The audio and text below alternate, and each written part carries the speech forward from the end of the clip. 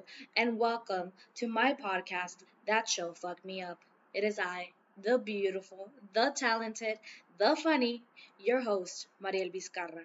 Q and the applause.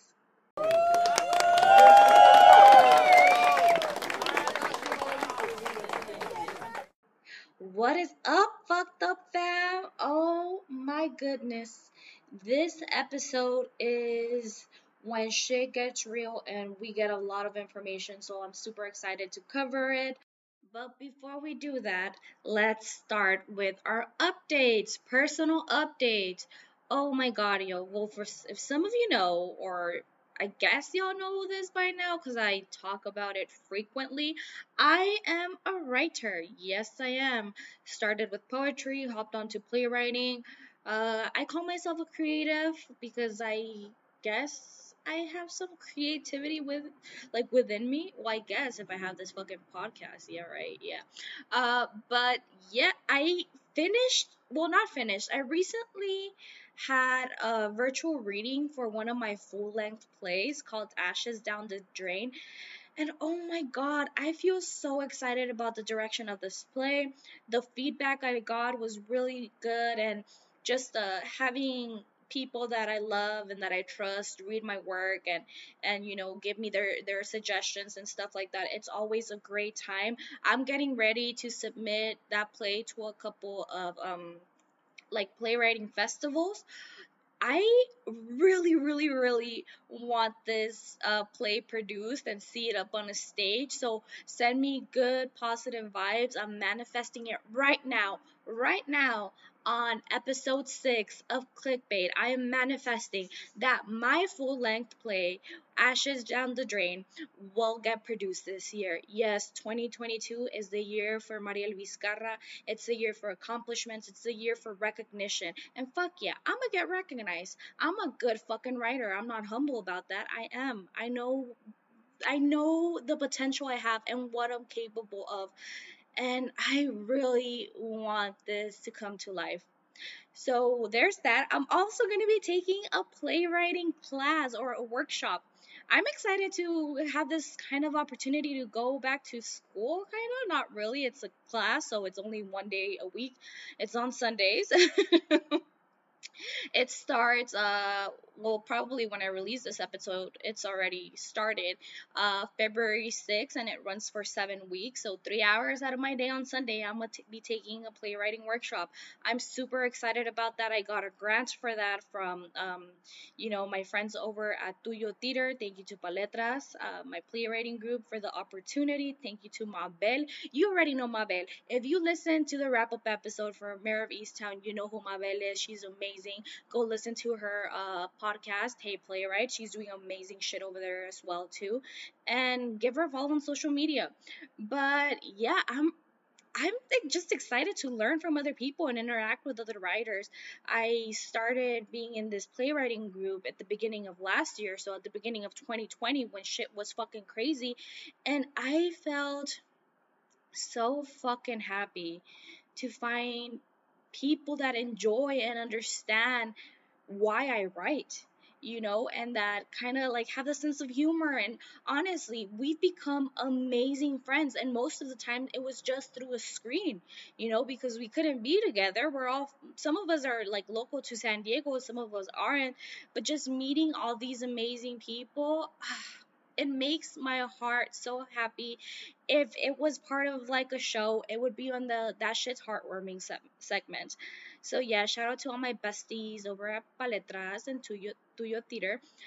But yes, those are all my personal updates right now. I am gonna serve myself a glass. I was gonna say I am gonna serve myself a bottle of wine, but that's not it. I'm gonna serve myself a glass of wine, and this wine is called Tra- Trapiche. Trapiche. Damn, the fucking Mexican accent coming through. Trapiche, Trapiche, and it's an oak cask, a red blend from 2017.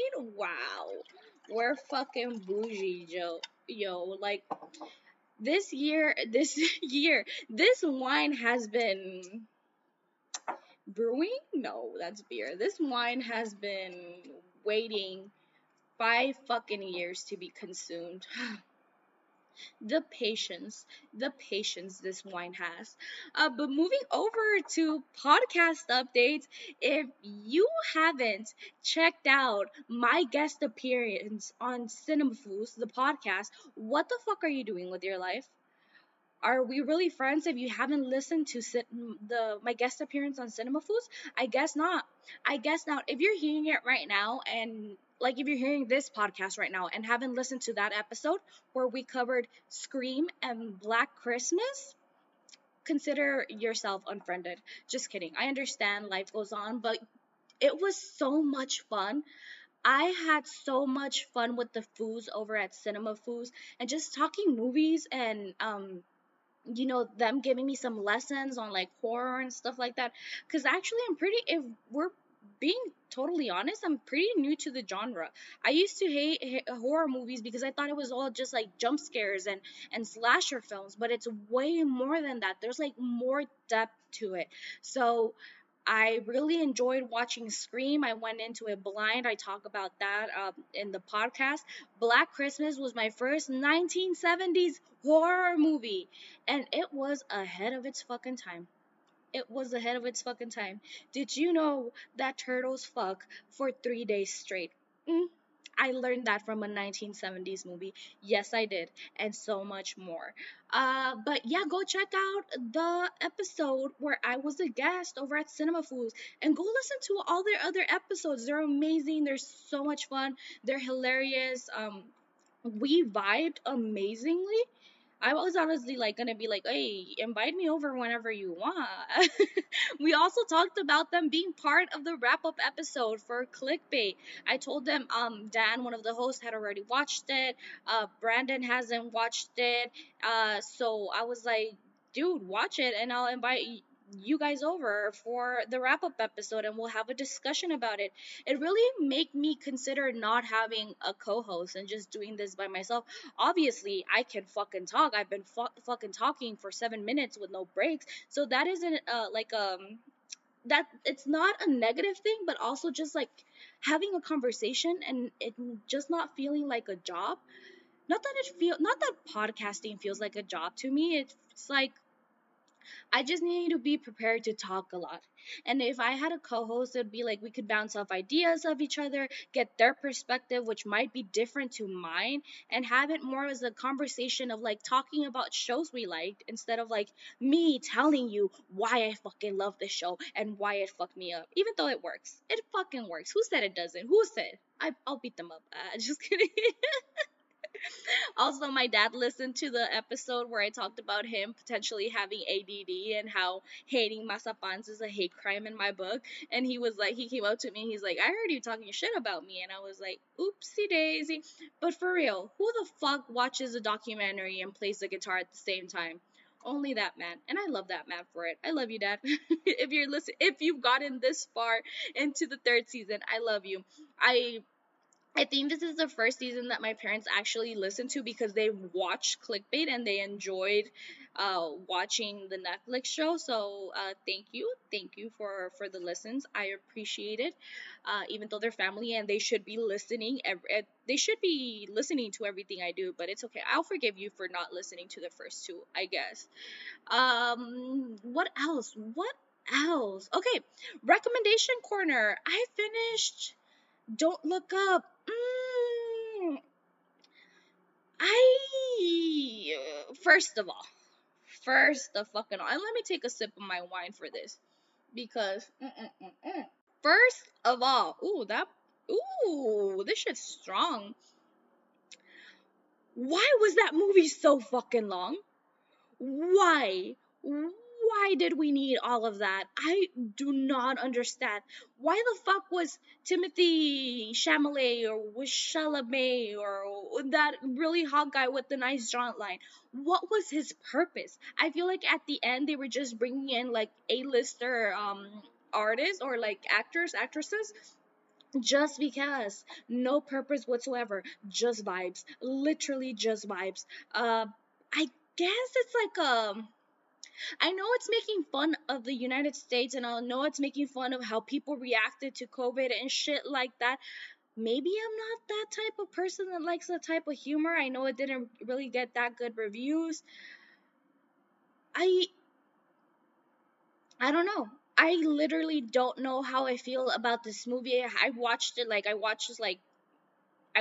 in parts because I couldn't fully commit to it. It didn't like entangle me into the plot of it all. Um Everyone died. Oh, spoiler alert. Everyone fucking dies at the end. Like the world, like everything turns to shit because Americans, yes, Americans, come for me. Come for me.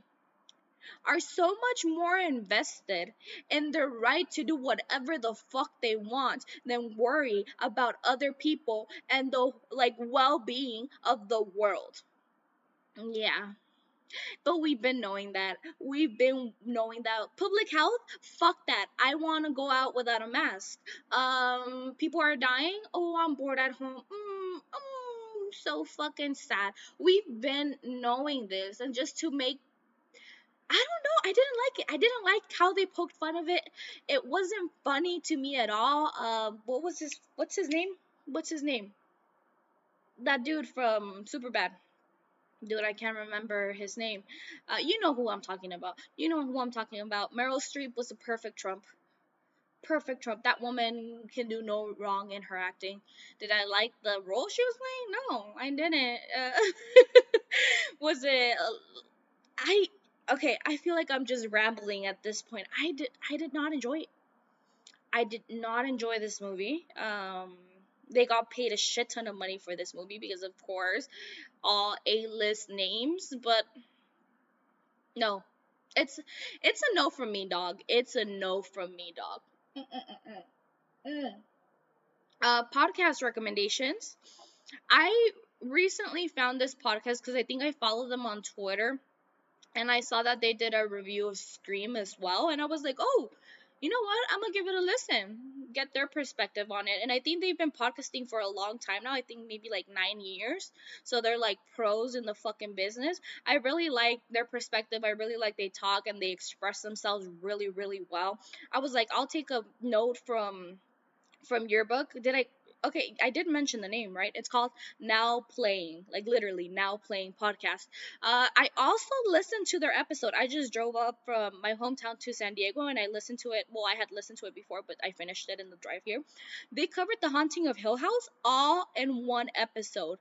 So all the shit that I did in one season, they covered in like 2 hours and 30 minutes. It was really, really, really good. If you want to hear their perspective on it, and if you want just more Haunting of Hill House in your life, and just want like a quick recap of everything I covered, this is the podcast to listen to. And they're really straight to the point. They speak their mind. They tell you if they don't like something or if they think it's too corny and shit. I like it. They're genuine. They're honest about their opinion. They won't sugarcoat shit. I fucks with it.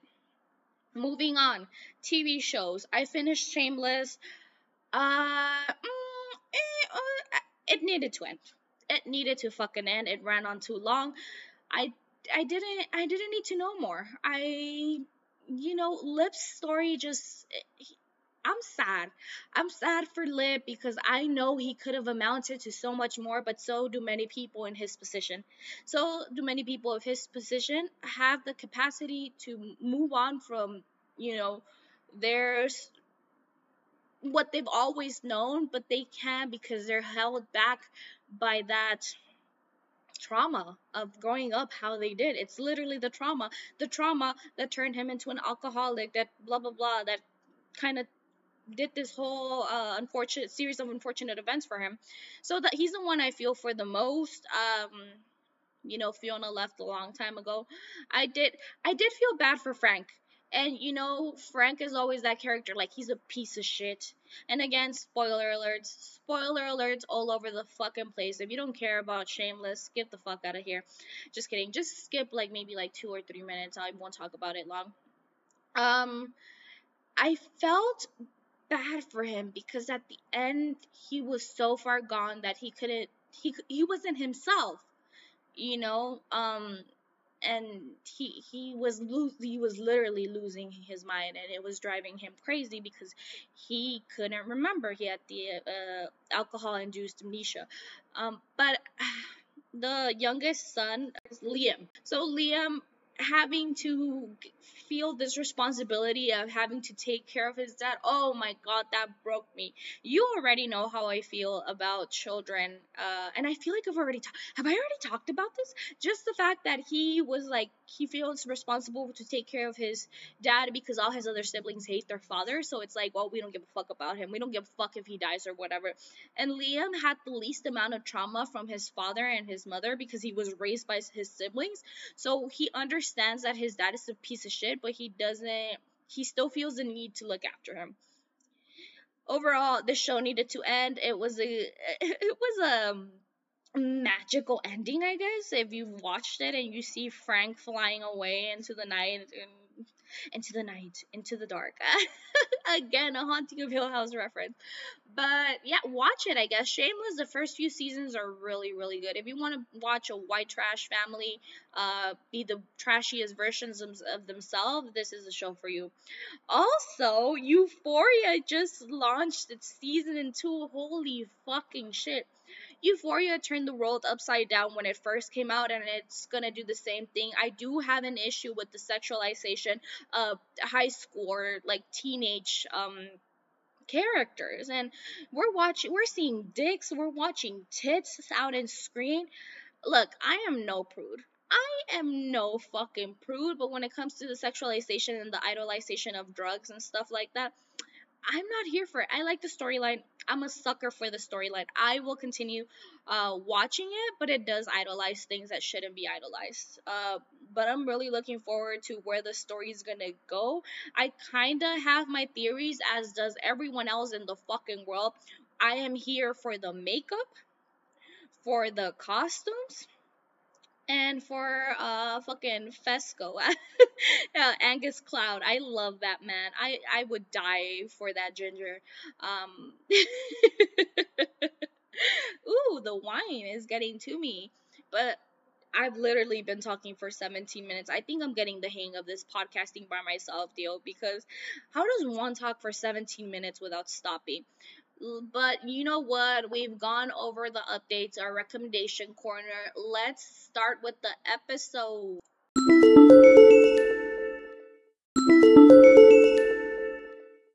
Alrighty then. Episode 6 of Clickbait, The Brother. The episode starts, and Sarah's brother Simon is at his desk going through videos, and for some he's saying delete, and for others he's saying ignore. He's at work, and I guess his job is going through video content and deciding what is good and what is bad. And he gets a notification that Sarah, his sister, is online, and he clicks on the notification, and it takes him to a video of Sarah in her apartment. So this is obviously a flashback to when Sarah was still in this world. So from my perspective, it seems that Sarah is talking on the phone, complaining about someone, and Simon is somehow getting a live footage of this from like a spy cam type of thing that he planted at his sister's. So that's pretty. We already see that there's this like weird relationship. Like, why would you have to spy on your sister through like a hidden camera, right?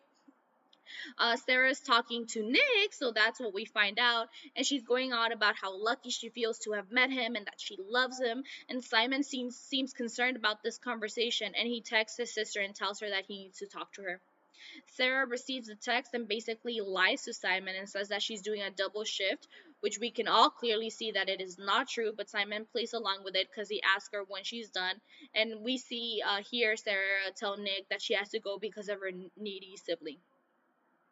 And she texts him back and saying, on my way home, and we see Simon leave work.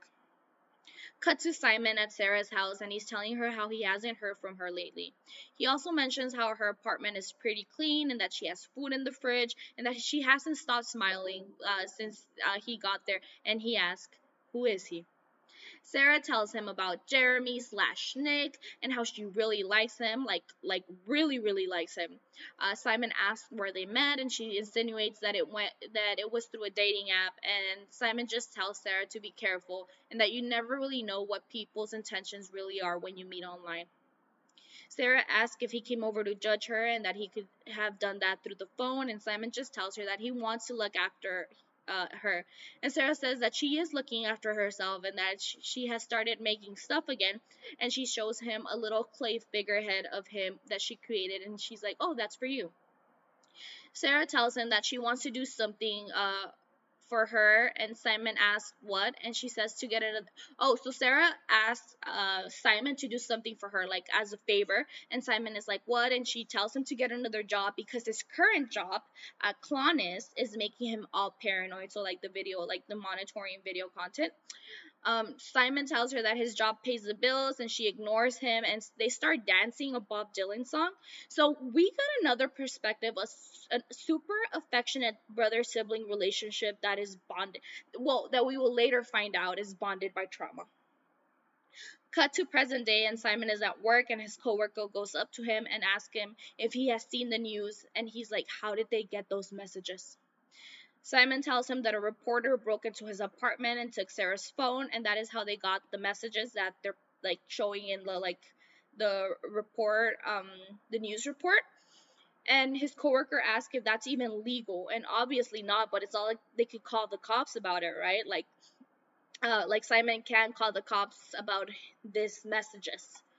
And then we see Detective Amiri get there, and Simon tells his coworker to go back to his desk, and Amiri asks someone who we can't see that he needs to speak to one of their employees, Simon Burden. We see someone calling Simon over, and he goes towards Amiri, and Amiri introduces himself as being part of the Oakland Police Department. Amiri asks about his job as a content moderator, and Simon tells him that he looks at roughly 10,000 images and videos a day. That's fucking insane. Amiri tells Simon that he's part of a task force investigating the murder of Nick Brewer. Amiri asks him if he knew that his sister was involved with Nick, and Simon tells him that he didn't know. Amiri also asks if he was close with his sister, and Simon confesses that he used to be, but not towards the end, due to just life, which is a lie because we could clearly see that they were close. Amiri states that his boss told him that he was in a vacation last week, so Simon was in vacation the week that Nick Brewer went missing. And Simon tells him that he wasn't in Oakland if that was he was asking, so he jokes about it, and then mentions that him and his buddy Daryl, his coworker, went to a river for a few hours, went to the river for like a few hours away. And Amiri asks if he has his number, and he hands Amiri his phone so that he can copy Daryl's number in it. Amiri is looking at Simon with suspicion and asks if he caught anything during the fishing trip. And Simon says no, but then he retracts and mentions that yes, he did catch some fish, but nothing of importance. Simon wants to know if he always followed leads from news reporters, and Amiri basically tells him that he's just doing his job. Then Amiri asks if he was planning to leave Sacramento for the next few days, and Simon says that he wasn't planning on it. And Amiri just lets him know, just tells him to let him know in case he does. Amiri is about to leave, but he stops on his tracks and gives Simon his condolences for his sister's death, and mentions how it is an awful thing to lose someone you love that way, and that he is sorry for his loss, and Simon thanks him. Amiri watches Simon as Simon walks back to his cubicle, and when he checks his phone, Daryl had texted him about the news and if he had seen it, and Simon just texts back not to answer his phone and not to come back to the office today, and to just go home. And we see the little figurehead that Sarah had made him in his desk in his office. Flashback to when Sarah was still alive, and we're getting shots of her apartment, and it is a goddamn mess. Nothing like we had seen in the previous scene with Simon when Simon went to visit her. Simon is over again, and he asks Sarah if something happened with Jeremy/Nick, the boy she had been seeing, and Sarah also looks like she's going through it. Like she looks like shit, to be honest. She looks like a whole person altogether. At first I thought they had switched actresses or something, because that's how bad she looks, not to be judgmental. And Sarah tells Simon that Jeremy/Nick is just working things out, and her brother wants to know what that means. Simon asks if he has a girlfriend or if he's married, and Sarah tells him not to lecture her. Simon brings up how he passed by her work and how her coworkers mentioned that she hadn't been there all week, and he asks if she has taken her meds, and Sarah just shakes her head. Simon wants to know if she's in pain, and then he takes out his wallet and starts taking out some money, but Sarah tells him to stop giving her money, to stop trying to control her. Sarah begins to cry and asks, "Why can't I just be like everyone else? Why can't I just be happy? Why is everything so fucking hard?" And she falls to the ground and she's sobbing, and Simon gets down on the ground with her and holds her as she yells out that it hurts. It hurts so fucking much. Then we are back in present day as Simon stares at the figurehead that Sarah had made him in his office. Mary's in the parking lot of Simon's work and just going through Simon's social media, and he finds a picture of him and his buddy Daryl the day that they went fishing. Miri gets a call and it's Pia, and she asks him if he has seen the story, and he confirms that he has. And Pia's like, "So not only was my brother a sexual predator, but he was also a psychopath," and mentions that she had been trying to reach him and ask where he has been.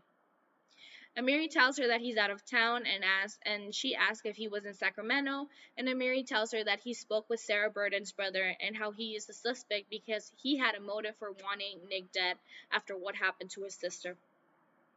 Amiri tells her that he will be back in Oakland tomorrow and if they can talk then, and Pia's like, "Fine, whatever," and hangs up.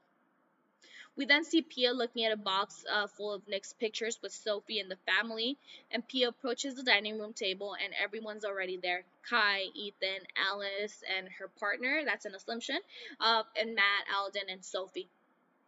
Kai and Ethan say that they keep getting messages from reporters wanting to ask them questions, and that they are told to ignore those messages. Then Pia wants to know who took down all of the pictures of Nick. Matt tells her that it was him, and Pia's like, "What the fuck?" And Matt says that he was just trying to help. And Sophie tells Pia that she was the one who had asked Matt to take down those pictures. Pia asks why, and Kai replies, "You haven't figured it out." And Ethan calls him out for being rude, and they start bickering at each other. And Pia just wants to know why Alice and her friend slash partner are there, and Sophie responds because they are her friends. Pia again wants to know why the photos were taken down and how he has only been dead a week, and she asks Sophie what is wrong with her. Sophie tells everyone to stop, and the boys' phones keep ringing, and Sophie tells the boys to give her their phones, and she yells out, "No more phones on the table," and walks away. Sophie's in a bedroom, and Pia knocks and comes in and asks if she has been sleeping in the guest bedroom, and Sophie says, "You know what the awful thing is? I know he loved those boys, but I don't know if he ever loved me." Pia tells her not to say that and that it was obvious that her brother adored her. Pia does agree that it does not make sense for Nick to have sent those messages to Sarah Burden. She asks Sophie if she thought that those messages was something Nick could have said or if they sounded like him. And Sophie tells Pia that she has two boys that depend on her, and how the sooner they can accept the facts, that the sooner that they can heal. And Pia just tells her that she does not believe it and walks away. Pia grabs one of the pictures that Matt forgot to put in a box, and she takes it with her as she leaves. Cut to Simon coaching Daryl, his coworker, on what to say if the cops call. He is like, "Let's do this again. What were you doing?" And Daryl replies, "Fishing with my buddy Simon." Simon asks where, and he mentions the river's name, and Simon asks what type of fish they were fishing for, and Daryl answers wrong and just says how they could probably just make a run for it. Simon wants to know where they can run to, and Daryl responds that they could go to Mexico and just live off of tacos, of course. Simon asks how Daryl would survive in Mexico and how when he still lives with his fucking mother, and tries to coach him again, but Daryl threatens Simon and asks, "You know I could just turn you in, right?" Simon is like, "What?" And he grabs Daryl by the throat, and Simon tells him, "What are you going to tell the cops? We covered our tracks. They have nothing on us, and to just follow the story/plan." Cut to 4 months before, and Daryl and Simon are just having a smoke break while at work, and Simon gets a call from Sarah, and she is sobbing, and she's just apologizing, and then she hangs up. Simon leaves work in a hurry, and he gets to Sarah's apartment and goes inside and finds Sarah dead by the cries he gives out. We then see a coroner taking out a covered body from Sarah's apartment, and Simon and Daryl are just watching as the body is being taken out. Simon is looking through Sarah's phone, and he finds a text with Jeremy/Nick, which basically pushed her over the edge to commit suicide. Cut to Pia driving, and she was also looking at Simon's social media, and then she finds a picture of him and Daryl at their fishing trip, and she clicks into Daryl's profile. Pia then gets a call from Sophie, and she's telling her how DeLuca wants her to come into the station tomorrow. And Pia asks why, and she tells her that they have a traffic camera of the man that tried to run off Emma Beasley off the road, and how they're trying to see if Sophie can identify him. Sophie asks where she's at, and Pia tells her that she went out for a drive and how she just needed to clear her head. Sophie asks if she's alright and explains how she's sorry about the morning, and Pia tells her that she does not have to explain herself and how she will talk to her soon. We then see Amiri getting to a motel, and Pia's waiting there with him, like holding 2 6-packs of beers, and she mentions how she had to get out of Oakland because if she stayed, she was gonna punch someone. Amiri asks, "How the fuck did you find me?" And Pia explains how there are 43 motels in Sacramento, and she just started with the cheapest till she found him. And Amiri responds, "So pretty fast then, huh?" Pia mentions how she brought beer and says that and Amiri responds that he does not drink, and Pia says, "I do." And they both go into his room. Inside the room, Pia asks him how things are going with Simon Burden, and Amiri tells her that he has an alibi. Pia tells Amiri that she made an observation how on the day that Nick was abducted, Simon uploaded the fishing picture, but the rest of his feed is all politics and niche content and Rage Against the Machine, and how she had to scroll down a lot before she found another selfie. Amiri mentions that he noticed that too. Pia then very sexily says, "So you don't drink. What else can we do?" And honestly, I feel like that's a line that I would use. Oh, just kidding. And they're just staring at each other from across the room, and you can notice the sexual tension in the room. Amiri asks if there's something she would like to do, and then she slowly walks up to him and kisses him. Amiri pushes her away. Well, not pushes, like he just like pulls away from the kiss and says that he's sorry, but that the department would take him off the case. And Pia asks, how would they find out? And Amiri tells her that he would tell them. Oh my god. How is my boy Amiri cock blocking himself right now? But we can also tell that he's like a man of integrity and he cares about his work, so balance. As a Libra, I fucks with it. Pia's like, "Then I will go," and Amiri asks where she's gonna stay, and she tells him that she would just get a room and walks out.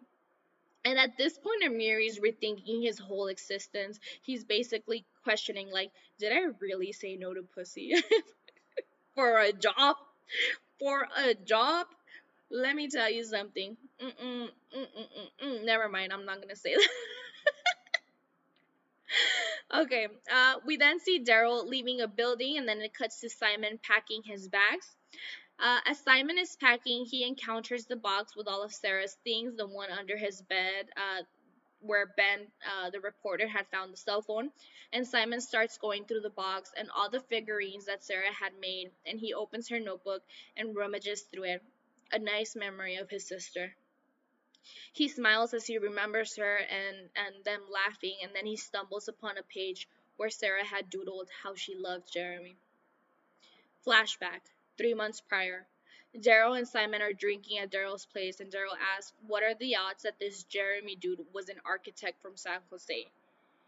Simon says that there are 0 odds, and how that is probably not his name either. Daryl does a reverse image search. Honestly, that's the first thing you should do when you meet someone online. If you haven't watched Catfish, you have to do a reverse search of someone you meet online because, I won't go much into detail. And then Daryl and Simon find out that that picture of that man, so Nick, that he's from Oakland, and that at that same time, Simon is going through Sarah's journal. So while Daryl's typing in the computer, doing the reverse search, Simon is like reading through Sarah's journal, and she wrote down how Jeremy/Nick was married, but that he hated his wife, and how he liked women's volleyball. And Sarah also wrote down that Jeremy was going to take her to an Oakland Lynx game. So, very specific. Simon gets the idea to look up the Oakland Lynx team, and he finds like a team roster picture, and he sees that Jeremy's real name was Nick Brewer and that he was the physical therapist. Cut to Simon and Daryl standing by a van, and Nick is approaching them in his bike in the morning on his way to work, and Simon and Daryl call him over to get his attention. Then we're also seeing shots as Simon is looking at Nick's social media and finds a picture of Nick and Pia, and Daryl comments how pretty she is. Back to Nick approaching them, and they tell him that they're having engine trouble, and if he minds if they use his cell phone to call AAA. Nick tells them how they're out of luck because he forgot to charge his phone, so it doesn't have battery, and he apologizes to them. We're back to Simon and Daryl looking Nick up on their computer, and Daryl tells Simon, "Welcome to the sixth stage of grief, my friend, revenge." And Simon says, "It can't be quick. He has to suffer." And as we see the scene of Simon injecting Nick with something to subdue him. Present day, and Simon leaves his apartment, and he's carrying a small suitcase, and he notices a police car parked outside his place. And then we see Amiri and another policeman approach Simon, and Amiri's asking him if he's going somewhere because he's carrying a suitcase, and Simon just tells him that he's going to drop off some things at Goodwill. Amiri introduces the policeman he's with, and Amiri asks if Simon can go to the station to answer some follow-up questions. And Simon is like, I'm really late for work, and that he could stop by later. And the policeman tells him that they will let his job know that he's assisting them with an ongoing investigation, so it shouldn't be an issue. Amiri tells Simon that he can ride with them, but Simon asks if it's okay if he takes his own car, just so he can get to work afterwards. Simon put his suitcase in his trunk and then gets inside his car, and he starts to follow the police car, but all of a sudden he puts his car in reverse and runs out the back gate. Amiri and the policeman chase after him. Cut to Pia getting to Clonis, where Simon and Daryl work, and she's calling Amiri, and she's leaving him a voicemail about how she's gonna try to talk to Simon Burden herself. And as she's hanging up, she sees Daryl coming out of the building in a hurry. And he's also talking on the phone with someone, so I can confidently say that he was trying to leaving a voicemail to Simon to call, and he's telling him to call him back. And remember, Pia can recognize him from that picture that she found of Simon and Daryl when they went fishing. Pia starts approaching Daryl in his car, and Daryl looks up and notices her, and then at that precise fucking moment, a van blocks her vision. So it's like a big van parks right in front of Pia and him. So once the van moves away, Daryl's no longer in his car. We're back to Amiri chasing after Simon, and he points his gun at him, but a passerby gets on the way, so he puts his gun away. Pia's walking back to her car, and then Daryl reappears, and he runs towards her and says, "You're the sister." And he grabs her and tells her that they're going to go meet a friend of his. Oh, and Daryl is packing a gun, which he shows to Pia. One of Daryl's female coworkers from Clonis sees the interaction and asks Daryl what he's doing, and that distracts him long enough for Pia to use her car keys to scratch him across the face. And this makes Daryl get hit by a car in the parking lot. And Pia calls out to Daryl's female coworker that he has a gun and to call the police. And Daryl screams out, "I'll fucking kill you." The chase of Simon continues, and they're running through a heavily trafficked area, and then Simon gets cornered. Amiri and the Sacramento policemen are pointing their guns at him, and they're giving Simon an order to put his hands on his head, but Simon just starts walking towards Amiri. Amiri tells him to stay put and not to move, and to put his hands on his head. Now. Amiri looks honestly, Amiri looks like he's on the verge of tears. As Simon puts his hand on his head, he's getting flashbacks of the happy times he had with his sister. Then we get a flashback to Nick waking up inside the van after getting kidnapped. He is groggy and does not understand what is happening. Nick is asking them who they are and how this is a mistake and that they got the wrong guy. And Daryl says, "Tell that to Maggie Oxley, Jeremy." So Sarah's alias. Nick asks who Maggie is, and Daryl responds, "It's his sister, asshole, my fucking friend," and points the gun at Nick. Nick is still super confused and just says how he does not know his sister, and Simon gives him a marker and the board and tells Nick to write. Nick wants to know what he has to write and then asks if something happened to Simon's sister. And this comment triggers Simon because he takes Daryl's gun and hits Nick on the head with it. Next, we see an iPhone recording Nick holding the signs, and Simon tells Nick to show both signs. And Simon's setting up the video on his computer, and then after a few minutes, he says, "You're alive. It's officially over." And Nick asks, "Satisfied?" Daryl grabs another poster and says, "Let's make this go viral." And he writes, "I killed a woman." And Nick says that he doesn't want to hold that one and asks Simon if that is what this is all about, if his sister died. Daryl points the gun at Nick's head and tells him that this one won't just be a hit on the head, but a bullet. Nick tells him not to do it, and Simon orders him to hold up the sign, or they won't wait for the 5 million to kill him. And Nick just screams out that he does not know Simon's sister and to believe him, and how he did not touch her or kill her. Daryl screams out, "Yeah, you just helped her kill herself." And Nick is concerned by this statement, and Simon goes up to him and punches him 3 times in the face.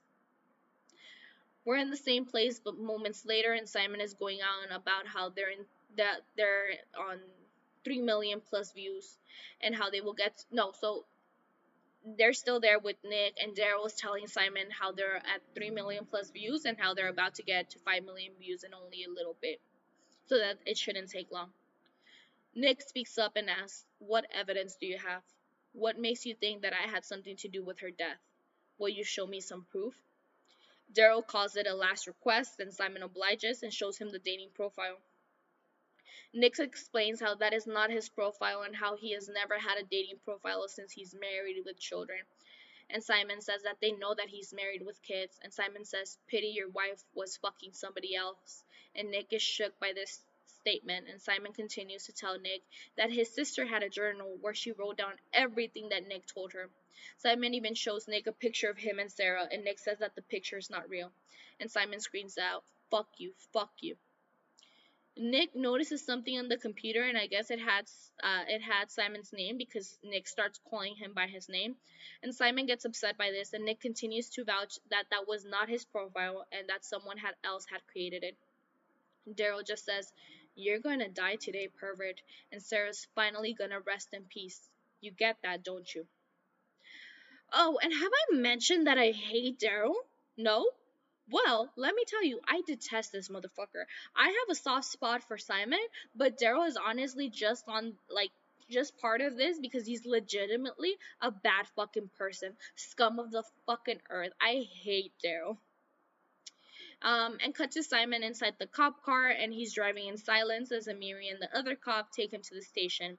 Then we see him in the interrogation room, and Amiri comes down and sits down in front of him, so present day again.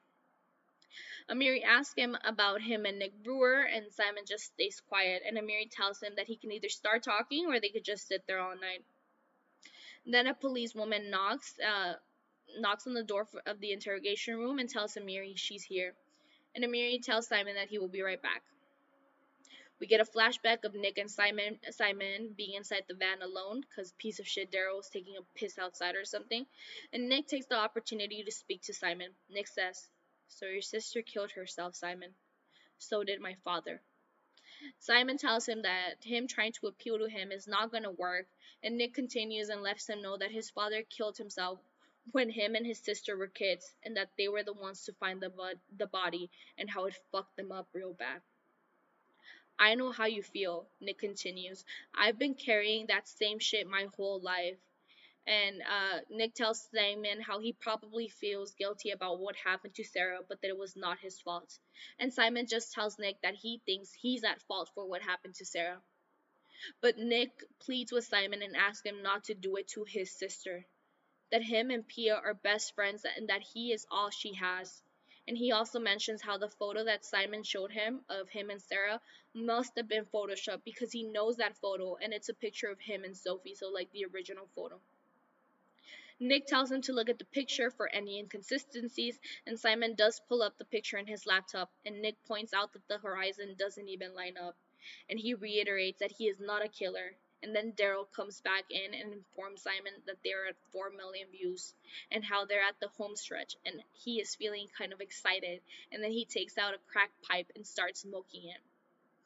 Simon just looks at Nick as if trying to figure him out, and Simon gets out of the van to speak to Daryl and closes the door behind him, and Nick notices that Simon left the box cutter behind. Back to present day, Pia's in Amiri's office, and he walks in and mentions how he told her to go home, but Pia wants to know if Simon has confessed already. Amiri tells her that he waived his right to a lawyer, but that he isn't talking, and how he will be transferred over to county jail tonight. Amiri asks Pia if she's okay, and Pia responds, better than the other guy, talking about Daryl. Amiri lets her know that he will drive her home, and if she is good to wait in the office while he finishes up. Back in the interrogation room, Amiri is saying how his buddy, so Simon's buddy Daryl, has a lot to say, especially since the third side was in his handwriting. Amiri also mentions how Daryl is saying that Simon killed Nick Brewer. And I'll say this once and only once: do not trust your crackhead buddy to be a ride or die. Rookie mistake, Simon. Like, literally, Daryl. You got Daryl to help you kidnap someone? Oh my god, Simon. Also, never waive your right to an attorney. We've already talked about this. Even if you're guilty, it's your fucking right. No, get some fucking representation, man. Then Amiri continues and he says that it was your idea, and so that Daryl is saying to the police that it was Simon's idea and how he did it, so he killed Nick. And Amiri just tells him that if he wants to talk, now is the time. And Simon tells Amiri, I want to talk to the sister. I want to talk to Pia. You let me do that, and I'll tell you everything. We then see Pia calling Sophie from Amiri's office, and she's giving her the rundown of how they caught the guy and his accomplice, and Pia just stays quiet for a while. So Sophie just stays quiet for a while, and she just says, yeah, I heard. Pia then tells her, I think we got him, and Sophie asks, what would you have done if that was your sister? Pia does not understand Sophie's question, and Sophie just says that she is glad that it's over. And then Amiri walks in, and I add, looking fine as hell, and tells her, and Pia tells Sophie that she has to go because Amiri is there. Pia hangs up, and we see that Sophie was looking at an article on her computer with the title, A Stunning Twist in the Nick Brewer Story Emerged Last Night with Allegations He Urged a Vulnerable Young Woman to Take Her Own Life. Did you like me reading that in my reporter? And I guess this pushed Sophie over the edge because she has a breakdown and she shuts down the computer and she starts hitting it against the nightstand before she throws it on the floor. And Kai and Ethan witness this whole breakdown, and Kai just goes up to his mom and holds her while she cries as Ethan lingers by the door. Amiri explains to Pia that Simon wants to talk to him before he gives his first statement, and how it is Pia's decision if she wants to do it. And Pia just follows Amiri into the interrogation room, and Amiri tells her that it's going to be okay. Pia walks into the room slowly, just staring at Simon, and she stays looking at him before she sits down in front of him. They don't say anything for a few seconds, and Pia starts. You probably think you did something noble, avenging your sister. You probably think I was a hero. The thing is that your sister is still dead, and you will never talk to her again. You'll never hug her. You'll never laugh with her. All the memories that only you and she had, those are yours alone. She is gone. So, what did you do? What did you accomplish? Simon looks up at her. We then get a flashback to when they got 5 million views, and Daryl tells him how they're going to be famous and that it's showtime. Daryl opens the door to the van, and Nick is right there, and he kicks him in the face, and he's carrying the box cutter. Daryl's in the ground, and he's yelling at Simon to shoot Nick because he has seen their faces, and Nick just stares at Simon and notices that he will not do anything, and Nick begins to run away. Daryl is like, what the fuck, Simon? Get him! And Simon begins to chase after Nick. As Nick is running, he trips and falls down, and he says to Simon, you let me go, why are you chasing me? As Simon points a gun at him. Nick tells him, whoever did this had access to my photos, they knew my life, my marriage. I only told one person about my wife's affair, Please let me go. I will track down whoever did this to your sister and I will fucking make them pay. I will drag them to the police. I promise. Simon is still pointing his gun at him, and Daryl's screaming from a distance as Nick continues to plead. Back in present day, we get a close up of Simon as he tells Pia that he made a mistake and how he got the wrong guy. He tells Pia that he is so sorry, and Simon begins to sob, and Pia gets up from the table in disbelief. Amiri approaches Simon and asks who killed Nick, and Simon says that he does not know, and Amiri tells him that yes he does, and that those signs were his confession. Simon tells them that he let him go, and the last time he saw him, he was running away. Amiri opens the door so that Pia can walk out the room, and Pia approaches Simon, and she looks like she's about to say something, but she changes her mind and walks out. Outside the interrogation room, Amiri is telling Pia not to jump to any conclusions, and that Simon is not interested in the truth, and how he's only interested in saving his own ass. And Pia asks, what if he isn't lying? What if he really let Nick go? What if somebody else killed Nick? And Pia walks away. We see Simon trying to hold back a sob in the interrogation room but failing, and he begins to cry as he holds his head. We hear that song that Sarah liked to sing as we see him go into his cell. Then we see those clips of Sarah and Simon dancing and having a good time and being happy, before we see Simon just laying in the bed inside his jail cell. Cut to a flashback of Nick running away after Simon let him go.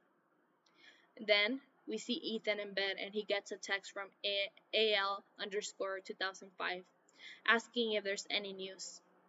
Ethan lets AL underscore 2005 know that it looks like they caught the guy that killed his father, and he also texts, thank you for being there for me.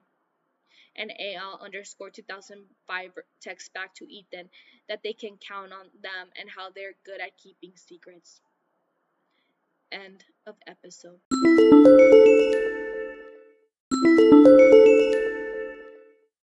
All right, you already know the fucking drill. Let's get started with our segments. Starting with that shit's traumatizing. This is actually so fucking traumatizing. The therapy you will need after this happened, and my fucking respect to the people that go through this with just living life afterwards. How do you do it? How do you fucking do it? How do you deal with a family member who you love and who you care for committing suicide? Holy fucking shit. You don't. You as we can see, fucking Simon did not cope with it. And I mean, how could he? How could you deal with losing not only just your sister dying, but the way that she died? If yeah, that therapy can't cure that. No, no. Can you learn to live with it? Of course. Do you cope with it? Yes. But you will never get over that. Oh my god, that's so heartbreaking. But yes, from and then also one of my worst fucking nightmares. So obviously it made the that shit's traumatizing list. Getting abducted, kidnapped, or can you get kidnapped when you're an adult? I don't know. Well, yeah, just getting taken like the movie, yeah. Getting fucking taken and then held captive. Oh my god. I feel that as a woman, this is one of our worst fucking nightmares. Not only because if we get abducted, we know, us women know what's going to happen to us if we ever get abducted. Why does a man abduct a woman? I'm going to leave some silence so you can answer from wherever you're listening. Exactly. That is why a man abducts a woman, or why people abduct women. Because what can a woman offer? Exactly. I don't want to say it because, oh, fuck no, dude. Like, that's literally one of my worst nightmares. And the worst nightmares, I'm like I told you, I worry a lot about people. Like, if Oh my god, just thinking about it makes me fucking sick. But as a man getting kidnapped, there is a reason for that. And the most, most of the times, I guess it can be considered revenge. So, yes, that was fucking traumatizing. And fucking Nick, like, he's just like, riding his bike to work because, health freak, hashtag health freak.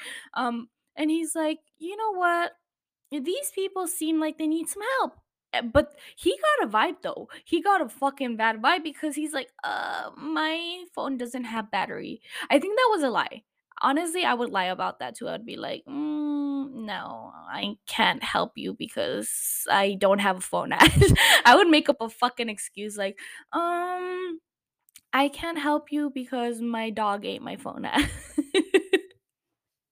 Honestly, the fucking excuses women are making every single fucking day not to talk to a man or not to like be approached by a man, or when a man asks for our phone numbers and we're like, I don't want to give it to you, so I'm gonna make the excuse that I have a boyfriend when I don't.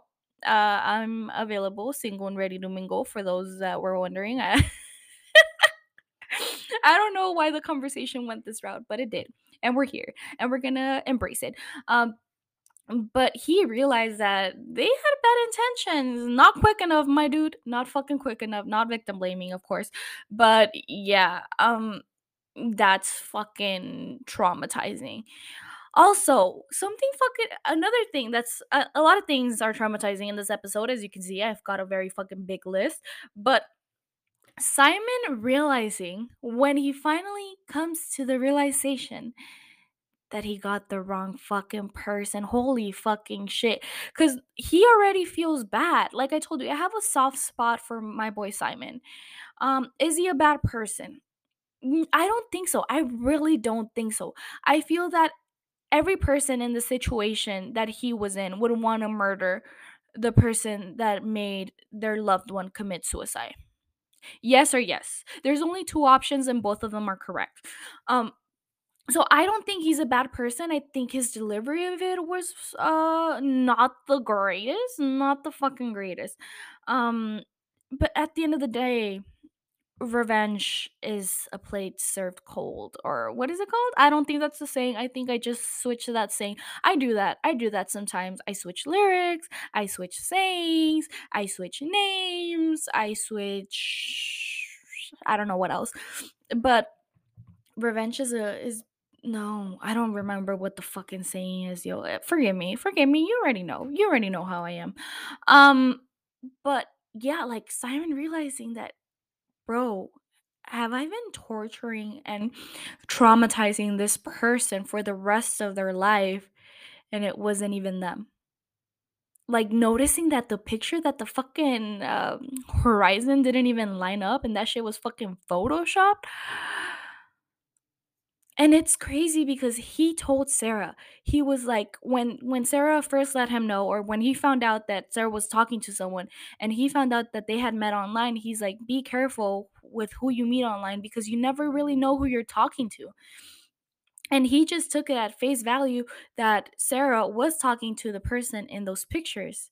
So he didn't take his own fucking advice. And just like, oh, I bet that fucking realization hit him like a fucking train. Holy shit.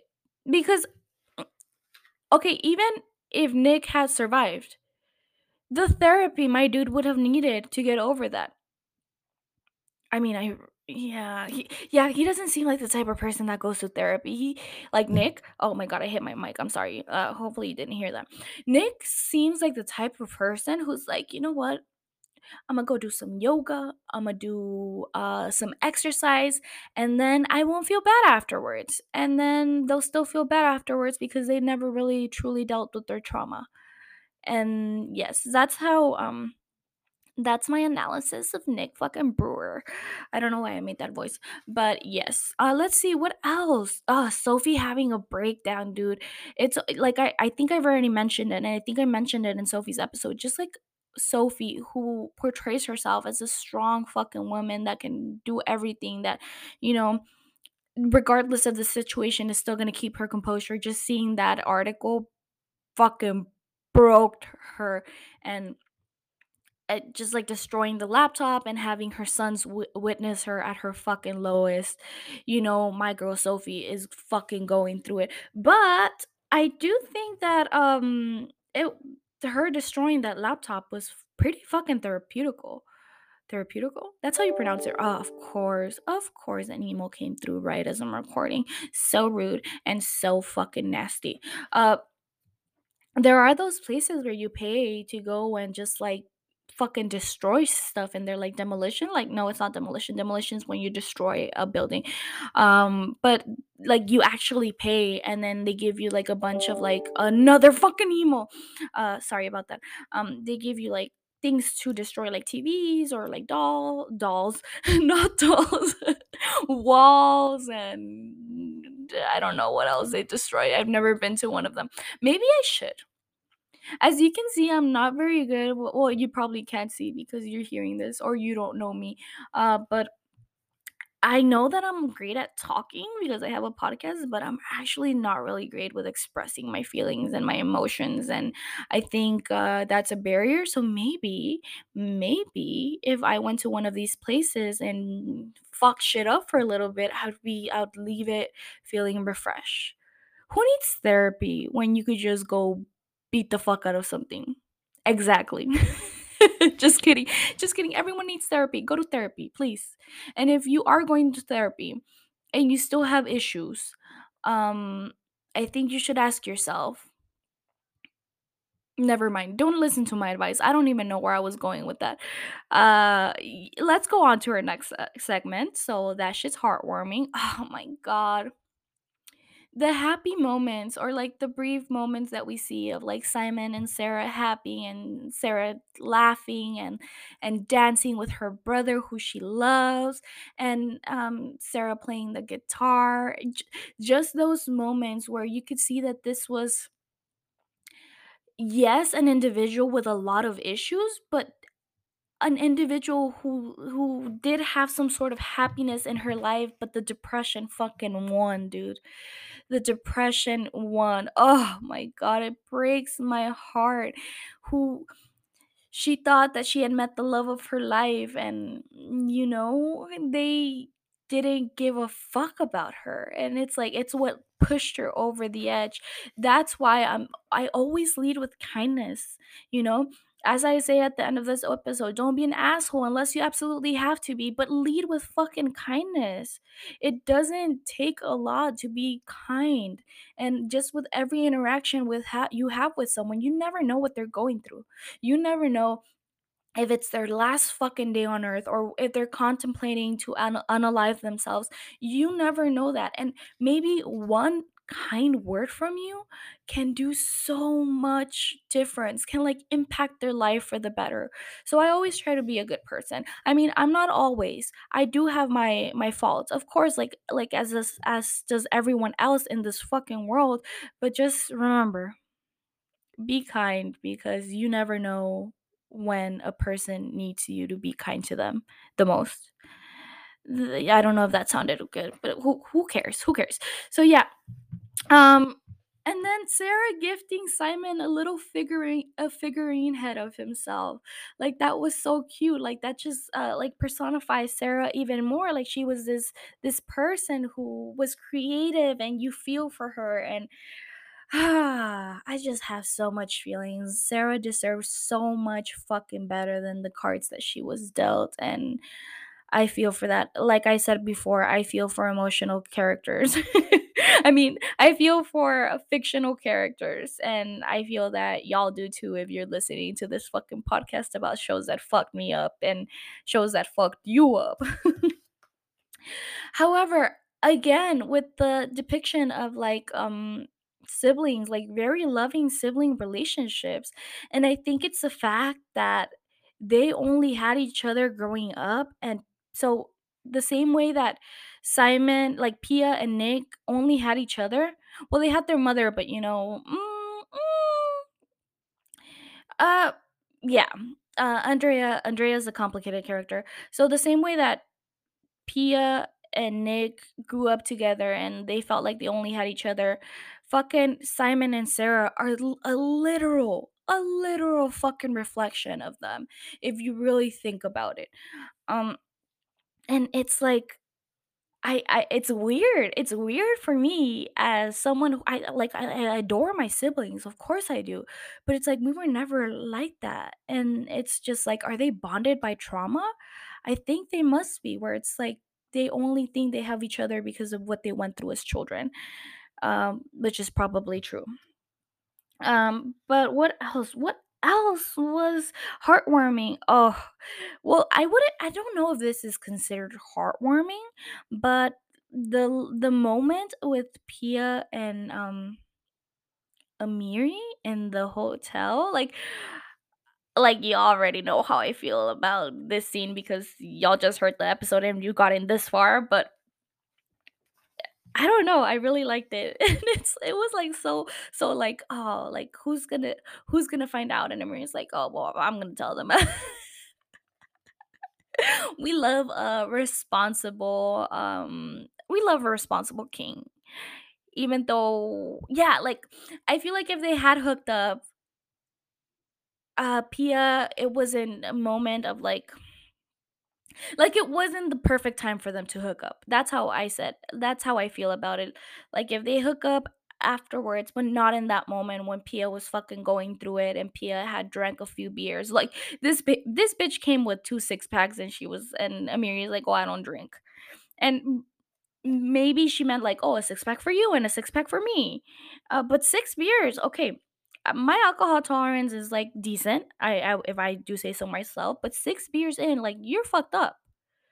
And Pia is fucking skinny. So let's just think that Pia drank those 6 beers, right? While she was there talking, having a heart to heart with Amiri. And then she's like, y'all know, after a couple beers, you get a little flirty, flirty, if you know what I mean. Wink, wink. So it's like Amiri, like, set that boundary as like a good fucking person, and it's also like I'm not gonna take advantage of her, and not even in like a sexual way, no more like she is fucking going through it, and I don't think this is the right time to hook up. But he didn't want to fuck her though. He fucking, oh, this man was fighting for his fucking life. He's like, think with my head, not my penis. Think with my head, not my penis. Yo, my laugh sounded so ugly. What the fuck? Okay, but what else? Oh my god. This did not fall under the traumatizing segment, but I don't know if it also falls under the heartwarming, but just, oh my god, of course. If my dogs don't bark in the background, did I really record a podcast? Um but Nick revealing to Simon that his father killed himself, and that's why he wouldn't encourage Sarah to kill herself because he knows what Simon is going through at that moment. I feel they just had a connection, and this conversation is what literally, like, turned the switch on Simon. Like, this is the conversation that persuaded him to let Nick go. And it was kind of heartwarming. Like they're connecting. The fucking abductee and the abductor, I don't know, abductee, is that a word, dude? Like I tell you, I'm out here fucking creating words. But they just made a connection, and it was like so powerful that he decided to let Nick go because of that. Like the picture, yes, okay, the picture is like, okay, but that doesn't change the fact that yes, it could have been edited and they could still have been talking, like Nick and Sarah could have still been talking. But the fact that Simon knows, or Nick knows, how Simon is feeling, and now Simon knows that Nick's father killed himself, so he knows how he's feeling, and it's like you wouldn't wish that feeling on your worst fucking enemy.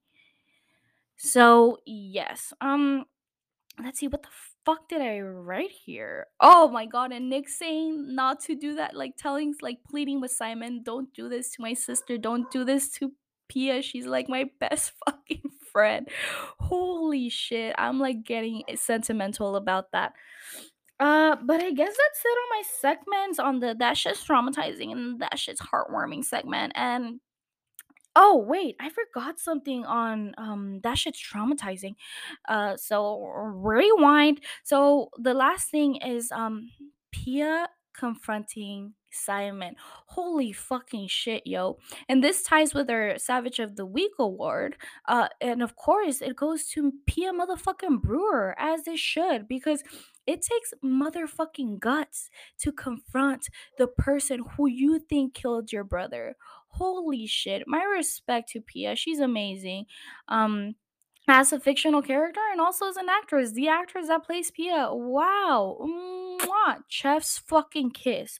So yes, Savage of the Week award. Did I say year before? Maybe. I don't care. Savage of the Week award goes to Pia Brewer. Yes, it fucking does. All right, final thoughts on this episode.